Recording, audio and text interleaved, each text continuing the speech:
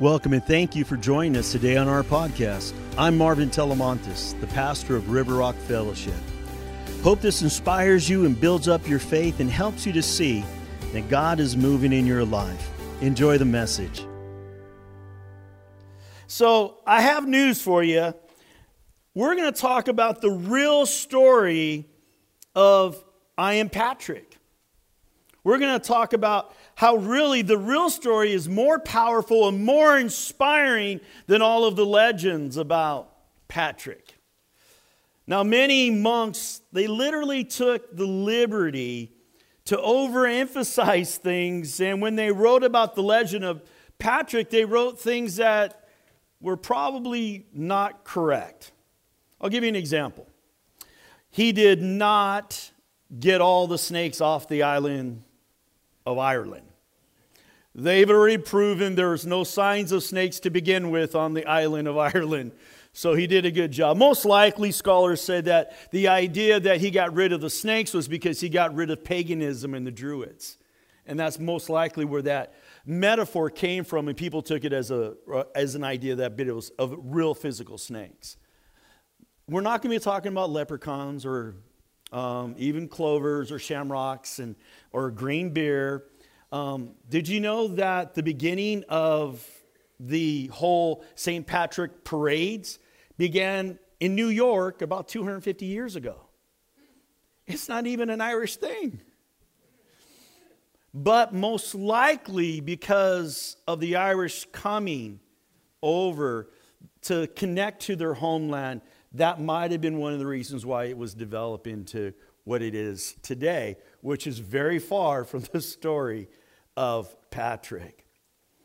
So, Lord, I just pray that you would give us hearts, Lord, that would be really tender today and discerning today to hear what you want us to hear about an early church father of the Christian faith that could be applicable and relevant and real for where we live right now. In Jesus' name, amen. See, St. Patrick, he role modeled the Christian community, for the Christian community, what it means to truly forgive others and to share the gospel. And he became a hero for winning the Irish to Jesus Christ. The gospel gives us the following message from the heartbeat of Jesus himself on the importance of doing the Great Commission. So let's go to it. Matthew chapter 28. Starting at verse 16. Then the 11 disciples left for Galilee, going to the mountain where Jesus had told them to go. When they saw him, they worshiped him. But some of them doubted. And Jesus came and told his disciples, I have been given all authority in heaven and on earth.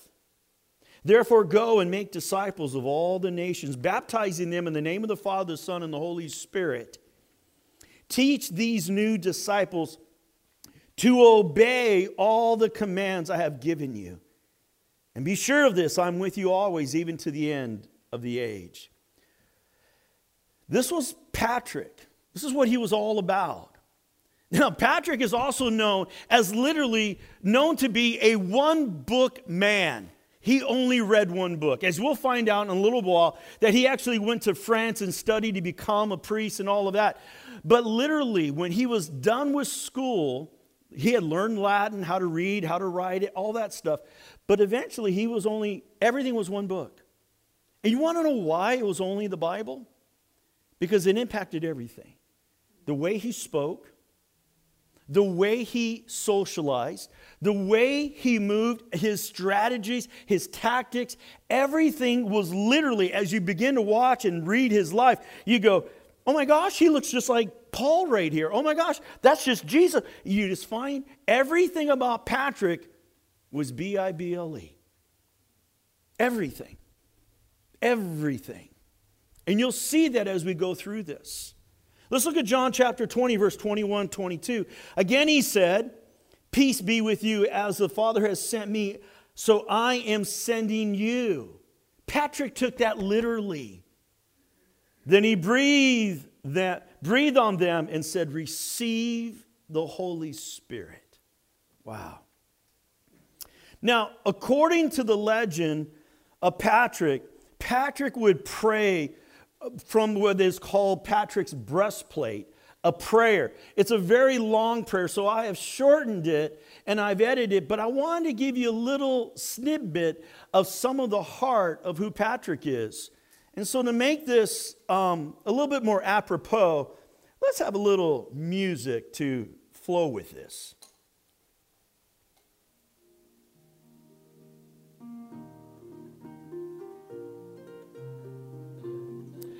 I bind unto myself today the strong name of the Trinity.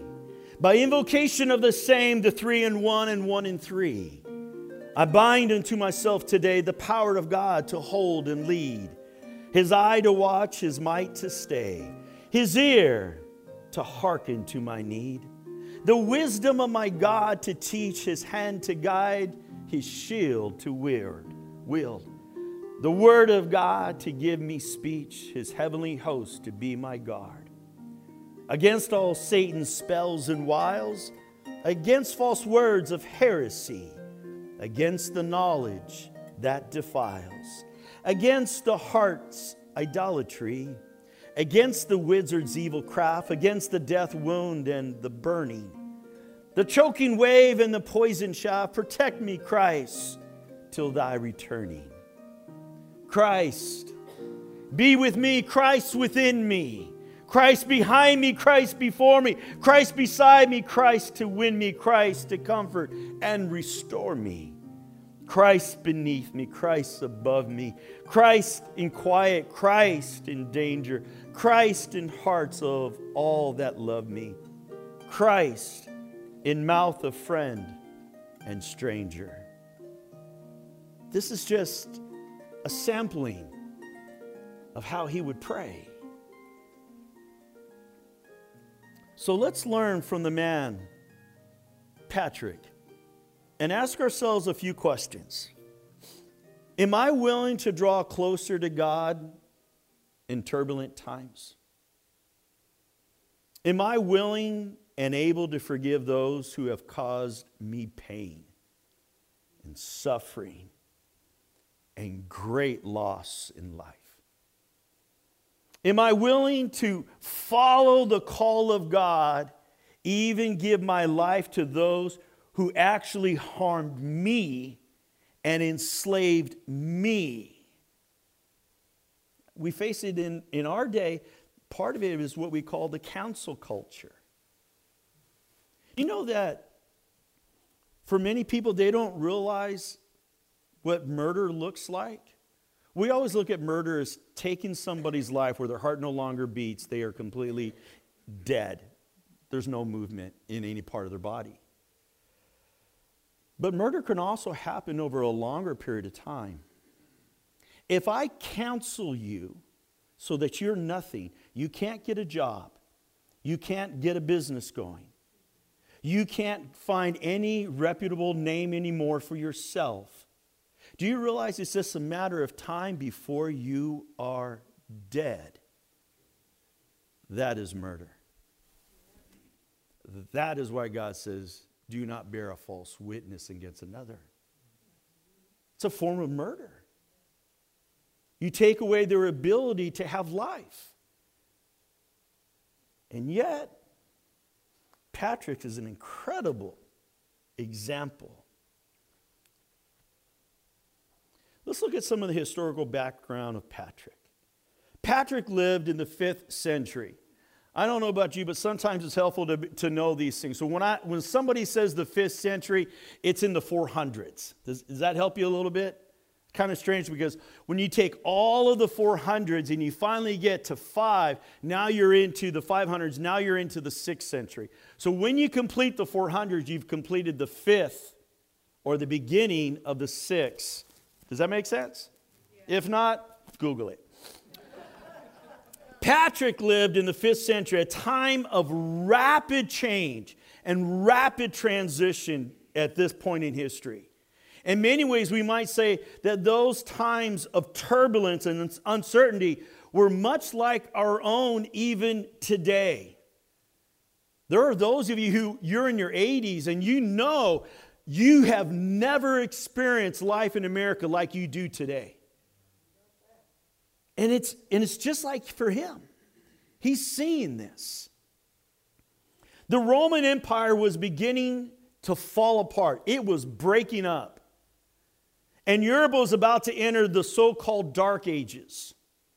Rome fell to the barbarian invaders in 410.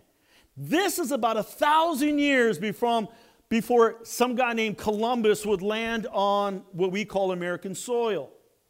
You kind of get the timeline now.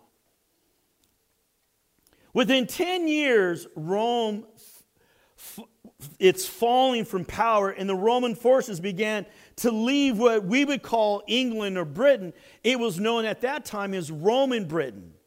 And so all of the Roman guard, they all had to leave to go back home because that was falling apart and it was in shambles, and they had to defend the homeland. So what does that do to Roman Britain?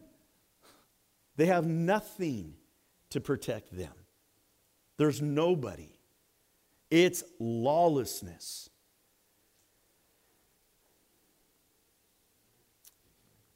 This was Patrick's world. Patrick's father was a deacon and his grandfather was an actual priest. Now, at that point in time for the Catholic Church, even as a priest, you could still marry. That wasn't unheard of. But his father was also worked for the Roman Empire. And so he would be in charge of the tax collecting and whatnot. And so you can kind of get an idea of what's going on there. So Patrick's story, I'm getting some of this from Anita McSorley, from William Federal, from Philip Freeman, and many others. So here are some more uncontested realities about Patrick's story. Even if it's somewhat unspecified, here's some of those biography facts about Patrick. Patrick was born somewhere in Roman Britain. He's a Brit, not an Irish dude. He's British, Roman British to be exact. His father, as we know, was also an official. While in his teens, though, Patrick was kidnapped. He was up there at the family villa, which wasn't very far off the coast. So when the pirates, the Irish pirates, would come, they would make their way to all these different villas or these little farms. And in there, they were looking for basically two types of individuals. Young, strong backs. They didn't like the older guys because they couldn't break them as easy and they would have to kill them. But they would get the young ones who were a little bit more impressionable, but they were strong enough to do the chores. And they wanted the young gals to not only do chores, but take care of the master in the bedroom. This is that time. It's pagan time. So Patrick was kidnapped. He was forced onto a boat, and there they sailed across into Ireland. There he had to travel very far inland. Nobody knows how long, but at least 3-day journey into the inland of Ireland. There he gets sold to a high priest druid who was also a farmer, a shepherd. He had sheep. So what do you think this rich, spoiled brat of Roman Britain gets to do? He gets to be a shepherd. By the way, as a teenager, as a child and as a teenager, the family was very Christian. He was raised Christian, but he wanted nothing really to do with Christianity. He would even say he was more pagan than Christian, in his own words. So now there he is. And he's beyond himself. How will I ever get home? There is no home. By the way, if you were a slave, you were human trafficked to wherever you were at, you're never going home. You're never escaping. It does not happen. So this is his predicament. But later, we find out that he does escape, and he does finally make his way back to his mom and dad. And this was after 6 long years of being a slave. Well, later in his life, as old Patrick, he writes 2 documents that are the primary documents that all scholars use to talk about the facts of Patrick.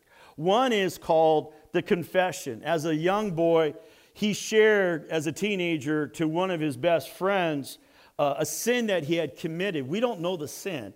And in committing that sin, decades and decades later, because the church was so unhappy with his success, maybe due to jealousy, but also because of his techniques, he would actually go and find somebody who would be the chieftain or the king of that little village and say, hey, let me tell you about Christ. And he would get them saved, and then he would say, you need to become the pastor. You need to become the priest of this flock, this village.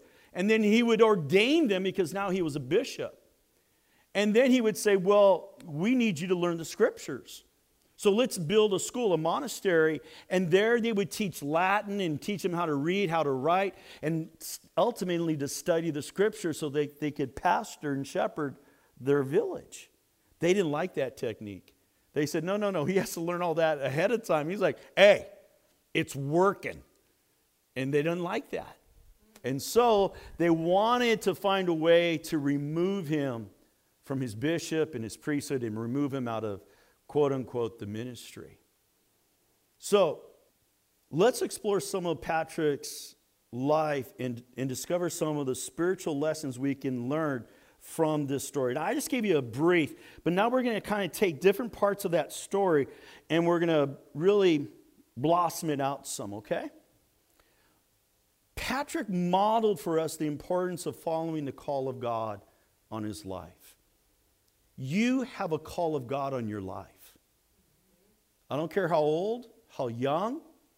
I don't care if there's trouble, if there's not. God has a call on your life. During this time of being a slave at the age of 16, from these Irish pirates, it's during this slavery as he's working as a shepherd, kind of reminds you of the story of David, right? That he said that his faith grew. He turned to God for comfort. He repented of his ways. It's in this captivity as a slave that Patrick said, I would pray constantly during the daylight hours, and my faith grew. One day I would say as many as 100 prayers, and at night only slightly less. Patrick truly had an incredible encounter with God in this suffering. How many have ever suffered in life? I'll put 2 up. How about you? Yeah, right? You want to know the truth? When you're really suffering in life, when there's really heartache and brokenness, you have 1 of 2 paths. Curse God or embrace God. I tell you, when you embrace God in those seasons, something just blows up beautifully within you. He grew in his faith and he learned while he's out there with the sheep how to listen to the voice of God. Remember, 16, he's there for 6 years. It's during this time that he's getting an education by the Holy Spirit.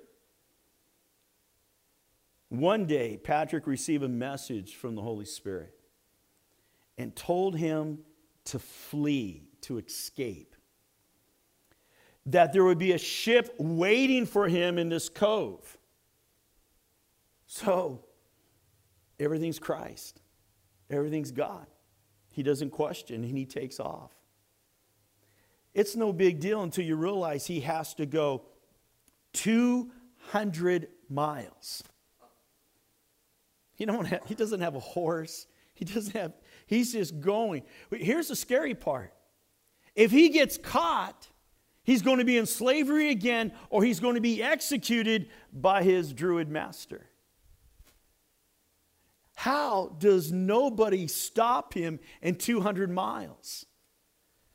Because he doesn't speak Gaelic. He's learned how to speak Gaelic for the last 6 years, but his native tongue would mean that he would have an accent, and they would know instantly that he was a slave. This is a miracle. So he finally comes, and he comes over this ridge, and he looks, and there's a cove, and it's unbelievable. There's the boat. There's the ship. God told him, there it is. He's so excited. And he comes all the way down there, and he says, hey, Captain, I'm here. Now you can leave. He goes, who are you? God told. He goes, can I have passage? My family is wealthy. We can give you money when we get to Rome, Britain. And he goes, get out of here. So he's pushed away. He's completely distraught. His head is down and he's walking away. He gets far away. And as he's getting far away, he's going back to where he camped the night before. And literally, one of the sailors' mates are running and they yell to him. And he says, hey, Captain changed his mind. Come on. Really? God is faithful. Let's go. And he's so excited. He gets out there and they row and they row and they get far out to sea. No way you're going to swim back. And the captain goes, what's your name? Patrick. Good. You're my slave now. Now he's a slave twice. So they take off and he has to be a slave for them for a period of time until they will take him back to where he belongs at home. Ends up in some place, they think Gaul or something like that. And it's during this time that for whatever reason, they ran out of food and they were about to starve. And one of the, I think it was the captain, yells out and says, hey, you Christian, you believe in your God. Pray to your gods because we're dying. He goes, no. You come to God and I'll pray. And God will provide all the food. What? And then he prays. And as they're walking, out comes a herd of hogs. They had so much food, they ate till their tummies are way out like that. Kind of like Kylie, right? Right? Full. They had so much they fed all the dogs. By the way, they would literally transport dogs. Somebody going, well, how come they didn't eat the dogs? Because that's cargo. That was money to them that they were going to sell when they got to port. So they weren't going to get rid of that. So finally from there, because of that great miracle, they take him home. Can you imagine showing up at home? For 6 years, mom and dad and all the family haven't seen you. And all of a sudden, he shows up. He's probably got a beard. He's gone from being a boy to this man. And they're probably like, you can't be Patrick. He's dead. Nobody escapes. And then they realize it's Patrick. So he's all excited. Don't you ever leave us. Don't you ever leave him alone ever. You know, they're making all these vows. Well, it was all because God spoke to him and revealed to him. So let's go to 1 Corinthians chapter 2, verse 10. But it was to us that God revealed these things in his Spirit. See, Patrick's miraculous escape was revealed to him by God. The Spirit of God told him where to go and how to escape. See, God still speaks not only to the disciples and the apostles, but he speaks even to us today, just like he did to Patrick then. A guy who didn't even have an education at the time. And by the way, didn't like God before he became a slave. So after he escaped, he ends up getting home, and from there, he says, I can't go back to my old life. And he wanted to dedicate his life to the cause of Christ, to the church. So they send him to study in France. He learns everything he needs to learn. Learns Latin, learns the scriptures. But there's this restlessness. He becomes a priest. First a deacon, then a priest, and eventually 18 years or so later, he actually becomes a bishop, which was critical to his missionary effort in Ireland. Because as I said, he could not ordain anybody to be a priest because he was going to copy some guy named Paul. I'm going to be apostolic. I'm going to set up, I'm going to get the head guy saved. He'll get everybody else saved. And then we'll build up a little place for them, a little church and maybe a little school, and get that all going. Then I'm going to take off to the next village and I'm going to do the same thing. But I can't do that if I'm not a bishop where I can lay hands and ordain. He knew this. He knew this. He needed that support, that backing. God, after all this schooling, after all these years, we don't know exactly how many years from the time that he came home from escaping. We don't know the amount of years. But we do know that he had a dream, had another encounter with the divine. And as he was sleeping in this dream, it was this guy, we believe his name is Victor Riscus. Anyways, he was on the edge of the island of Ireland on the beach, and he's screaming out to Patrick, "Come, save us, rescue us, help us." He believed that was a call of God for him to go to evangelize Ireland. And so he did everything very proactively. And he would go up to everybody who was a bishop, everybody who was a part of the church, and say, "Send me." They had sent people to Ireland. They didn't come back. And they stopped. Those people, you can't reach them. It's over. He wouldn't stop. He says, "I know their culture. I know their language. God's giving me a dream." So they let him go. Now think about this for a second. How would you handle it, Mom and Dad?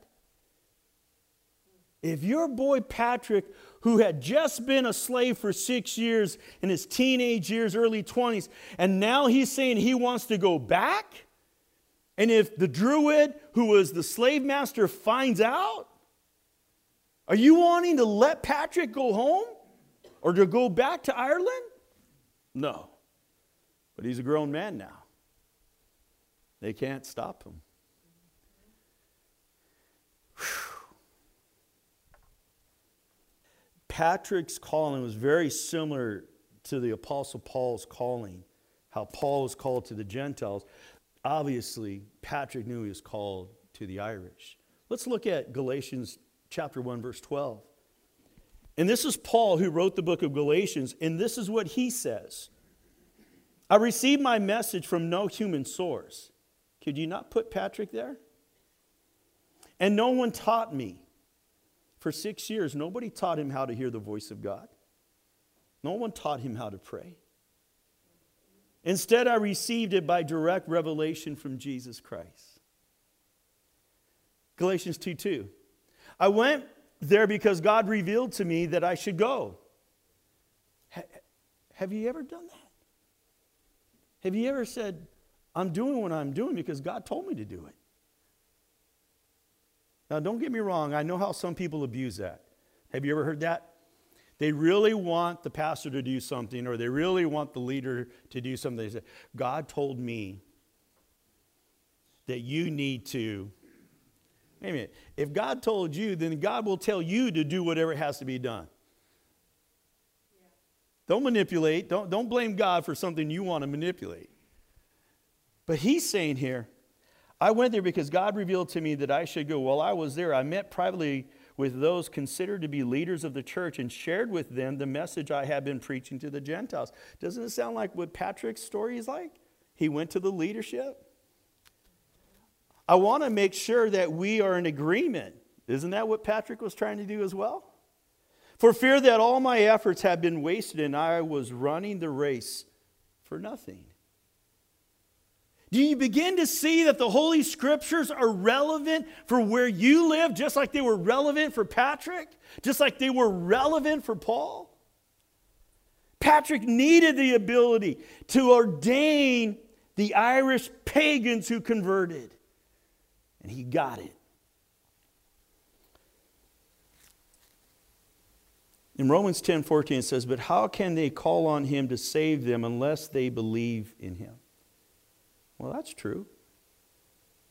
But Paul doesn't stop there. This is what he says next. "And how can they believe in him if they have never heard about him in Ireland?" Do you see that? If they've never heard about him in America. I was a pastor up in Grass Valley many, many years ago. I went to a little cafe, diner kind of restaurant place. And there the waitress looked at me, and I spoke something about Easter, and she goes, "Isn't that about Moses or something like that? That's Bible stuff, right?" This is America. And we assume everybody knows the gospel. And if you do, you're lying to yourself. There are people in this room who come where their parents never went to church, or their grandparents never went to church. Be careful. Not everybody knows all the things of the Scriptures. And it's not necessarily their fault. So it was a beautiful conversation. And I just kind of walked her through it. She goes, "My goodness, I had no idea that was what it was all about for Jesus." See? See, the more we learn of Patrick, the more we see him in with the same passion like Paul had. So he returns to Ireland with the gospel. He was the first in the Roman era to successfully evangelize outside of the Roman Empire with the gospel. And Patrick's calling literally was from the Lord. And the Lord gave him wisdom and insight and strategy on how to win the lost. So let's see some of what he did. He was not afraid of the cults and the dangers of being a witness for Christ. He faced the heaviest opposition from the Druids. The Druids are basically the pagan priests of the day. They spoke for the gods. Many of their writings actually refer to saying, "We must kill that holy Patrick." He wasn't friends with them.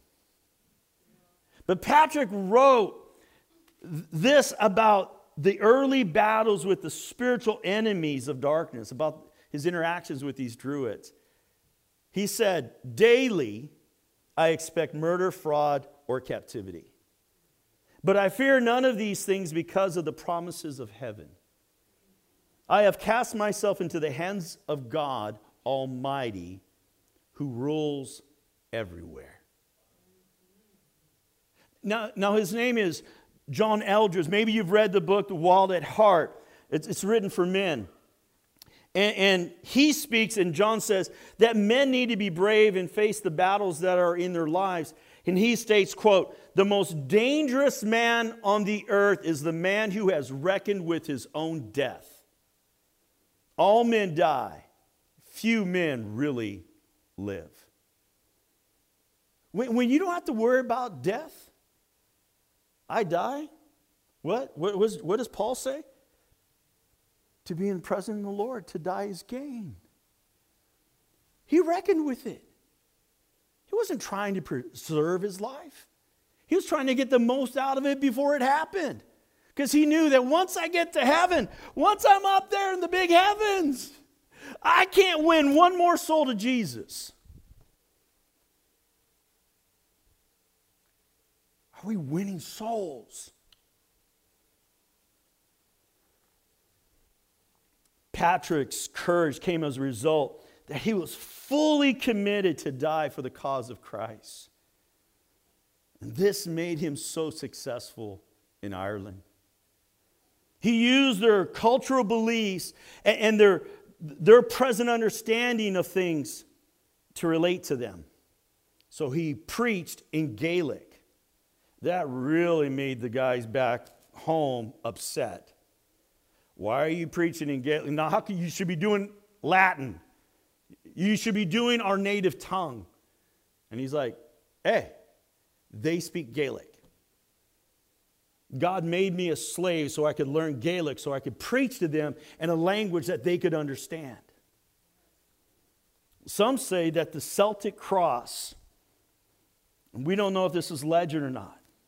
How many know the Celtic cross with the big circle there, right? Some say, or legend says, that he actually put a circle on top of the cross. And he would carry that. So when somebody would come up, because the pagan of the day, they worshiped the sun as one of their many gods. And they would say, why do you have a sun on your cross? He says, oh, let me tell you about the real Son of God. And then he talks about Christ on the cross for them. I think a monk was the one who took the clover and said, hey, the Trinity. But that's legend. The other one, I'm not sure if it's just legend or not. He just presented the gospel with power and authority, with miraculous miracles. You're not going to win this kind of a crowd. They believed in violence. They were hostile. It was such an incredible thing. They believed that the seat of the soul of a man was in the head. So literally, when they would go against their foe, they would cut off their heads and they would decorate the temple with all of the heads. And they would literally strap them on to their belt, these heads dangling. They're barbarians. Are you getting to understand that if they wanted good crops, they would sacrifice the newborn babies? They would take prisoners of war and they would sacrifice them to the war gods. I'm trying to get us to understand there's nothing about Christ that makes sense to this kind of people. A guy who would die naked on a cross? Why would I want him to be my God? Are you getting to understand? This is foreign upon foreign upon foreign mindset. And how do I reach them? The power of God, the miracles of God.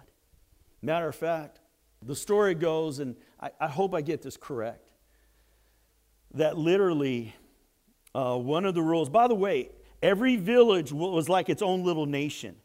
There were not universal laws. So if you lived over here in this village A, your rules were different than village B or C or D.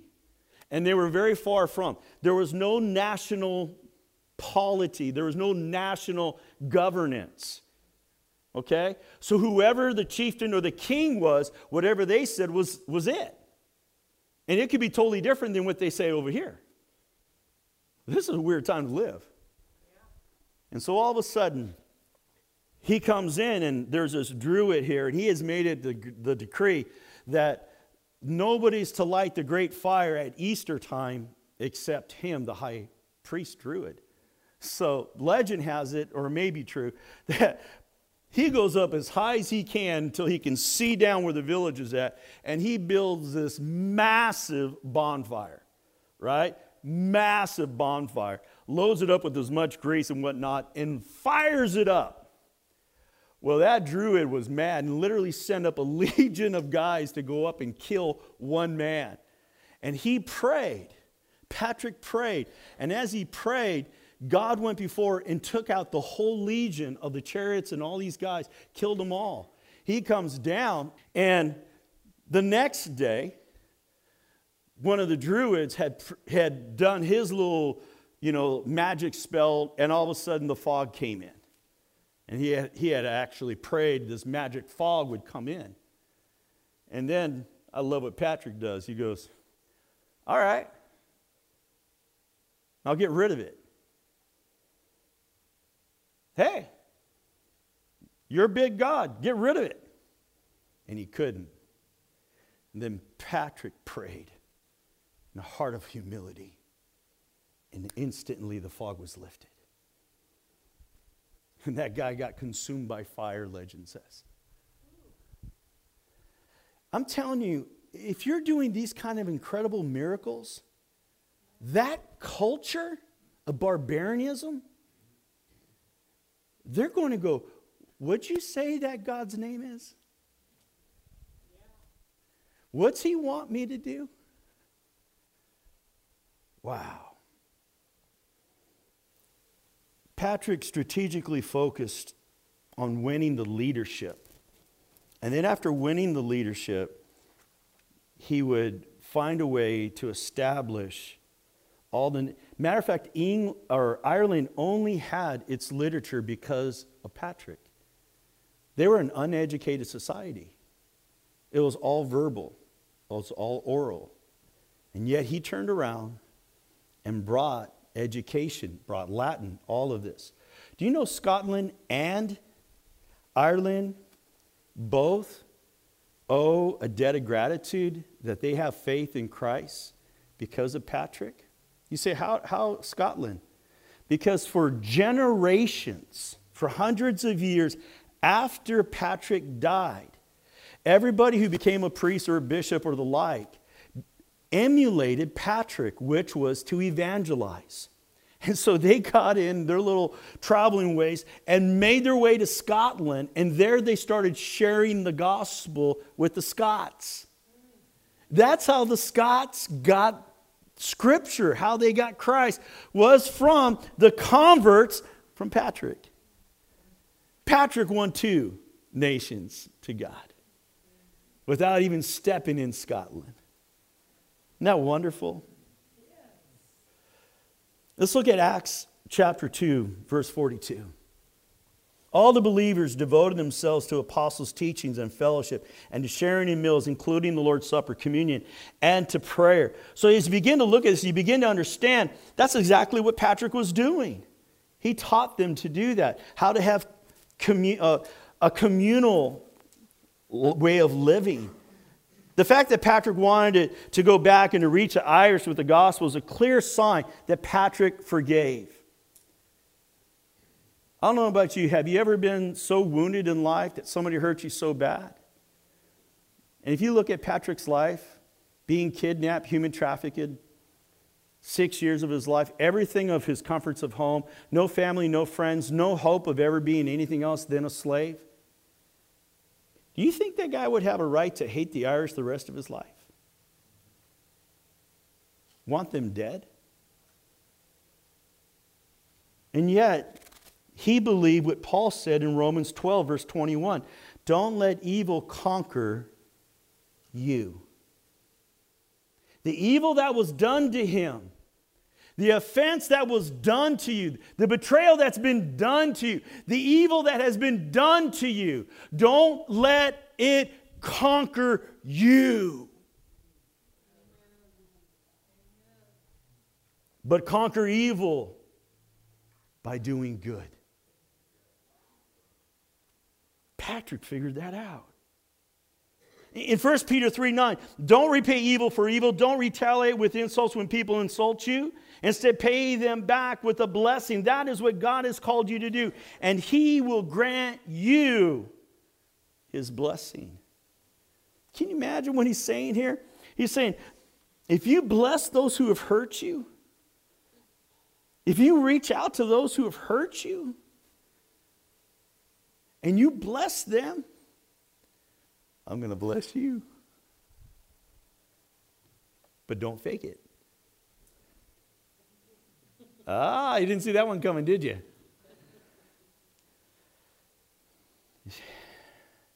Patrick is not the only example of returning a blessing when evil's been done to you. A young girl in the Old Testament was kidnapped. Let's look at this in 2 Kings chapter 5, verse 2 and 3. At this time, Armenian raiders, you could say Irish raiders, invaded the land of Israel, and among their captives was a young girl named Patricia. I just made that up. Nobody caught it. It's okay. Who had been given to Naaman's wife as a maid. One day the girl said to her mistress, I wish my master would go to the prophet in Samaria who would heal him of his leprosy. Shouldn't she hate this guy? Shouldn't she want evil? Shouldn't she be going, oh God, thank you for doing this and bringing all that leprosy to that horrible man. He deserves it all. What does she do? She's got to go to the prophet so he can get prayed for, so he can get better. You catch that? Because as you look at this, you look at Patrick and you look at this female slave, this young woman, and because they were able to overlook and get over the offense and to forgive the offender in their life, both of them were able to lead their enemy to the Lord, which of course made them no longer enemies. 1 Peter 2, 23, 24. We're almost done. He did not retaliate when he was insulted. Who's he? Jesus. Nor threaten revenge when he suffered. He left his case in the hands of God, who always judges fairly. He personally carried our sins in his body on the cross, so that we can be dead to sin and live for what is right. By his wounds, by his stripes, another version says, you are healed. The beating of the flog of the cat of nine tails literally would rip and tear his flesh off the back and actually up to the sides. And he says, by those stripes, those scars on Jesus' body brings you healing.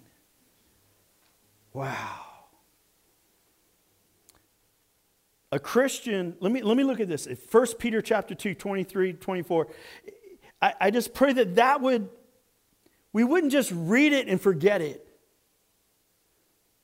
This is telling us what the purpose and the meaning behind the cross is. Now, a Christian's ultimate example of the principle of forgiveness isn't found primarily in the patron saint or in this girl who was also kidnapped by the Armenians. Our ultimate example is Jesus Christ. If anyone could have retaliated when people did evil to him, it was Jesus. He had legions ready to go of angels. But instead, he chose the cross to offer eternal life to you, to me, and the ones who put him on the cross, the ones who betrayed him, which were all the disciples, and even his own people. And even God himself, the Father, turned his back on him because he couldn't even look at it.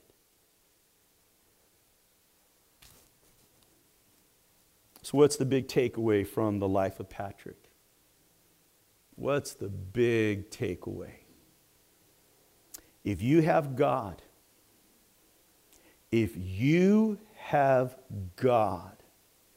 God can use you to win over a nation. He didn't have anybody but himself. And God. You and God is enough to win over your family. You and God is enough to win over a community. You and God is enough to win over in your office, in your place of vocation. You and God is enough for what he's put on your heart, who to reach for the cause of Christ. You and God, whether it's writing books that would preach of the cross or that would point them to the cross. You and God is enough when you pray to see those grandbabies and babies come to Jesus. Paul reached all the Gentiles. Patrick reached all of Ireland, didn't even know it, and also Scotland. Who are we trying to reach for the cause of Christ? Father, we thank you for your goodness and your grace. We thank you for the real passion of who Patrick is. God, help us to have that same passion today and not to be confused. For you are, as Hebrews says, the same yesterday, today, and forever. You want none to not. You want everyone to find heaven. You don't want anybody to be missed out. Everybody's welcome to your table. All we got to do is confess, repent. So I'm asking you here right now, do you need Christ? Maybe you've asked Christ, but maybe you've kind of walked away a little bit. Do you need to fix that in your heart? God, I pray for each and every person, if we've kind of backslid, that we would just make that prayer. That we would make Christ everything. That we would call him back and say, have all my heart, not part of it. That I would repent. I would say, thy kingdom come, thy will be done in my life. And give me the passion, give me the strategy, how to win those in my life you've called me to win for the cause of Christ. Lord, bless your people. Bless them. In Jesus' holy name, amen. Well, we hope this message helps you to take your next step closer to Jesus. Here's a great question to ask yourself right now. How will I be different because of what I just heard today? Well, for more info about us, go to rrf.church or find us on Facebook. I'm Pastor Marvin, thanking you for taking the time to join us.